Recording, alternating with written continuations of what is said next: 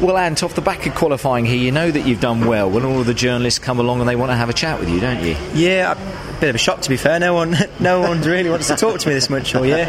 But no, it was a bit of a shock, to be honest. It was one of those laps where I got sucked along by Matt Jackson, and there was 3 BMs ahead that were just setting themselves up for a flyer on the end of my flying lap, and I looked down at the time and I took 3.5 tenths off what I'd done previous. I don't know why. We've not had a chance to look through the data.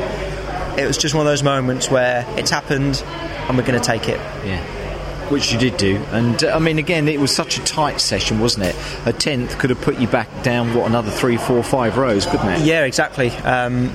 We sort of really needed it, to be honest.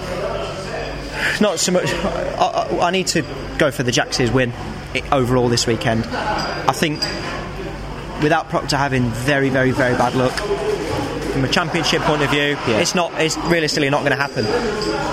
But we needed to get on with it, and I've got 2 weekends left to get a Jax's trophy. We've not managed to do it yet this year. We've had many, many seconds. Usually consistency wins a championship, but this year Proctor's won so many, he's got one hand on it, I think.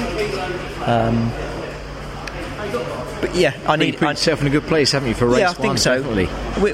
We started learning a lot from Knockhill onwards. That race where we was on pole, had a little bit of slide, lost the lead, then got damaged, had to pit.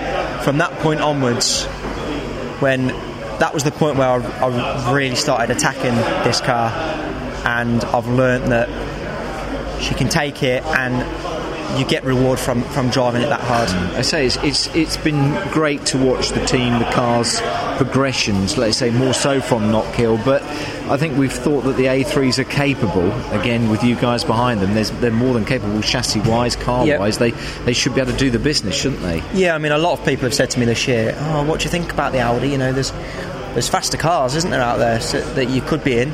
I'm like, well, I think the Audi, to be honest, is a very, very good car underneath, and because we're so under-tested, we've just not unlocked it yet, and we're slowly getting closer and closer and chipping away at it, and every now and then we'll get the combination right of tyres and setup, and she'll show signs of being a front-running car, and we just keep moving forward. Our race weekends for us is our test days. We've done half a day at the start of the year. Well, you're finding more from the car, aren't you? Which is the main thing, and it's nice when you're at that front end, isn't it? When you're on the second, third row, whatever it's the fourth row. Sorry, it's a nice place to be in this championship, isn't it? Yeah, hopefully you can be. Hope with a bit of luck you'll be repeating that line tomorrow, if we can stay up there. Only little grey area for us now is race pace.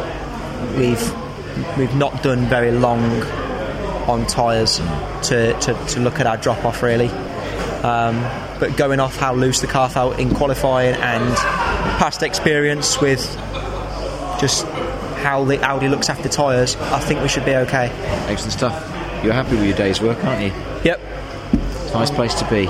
Super stuff, and well done. Cheers, mate. Thank you.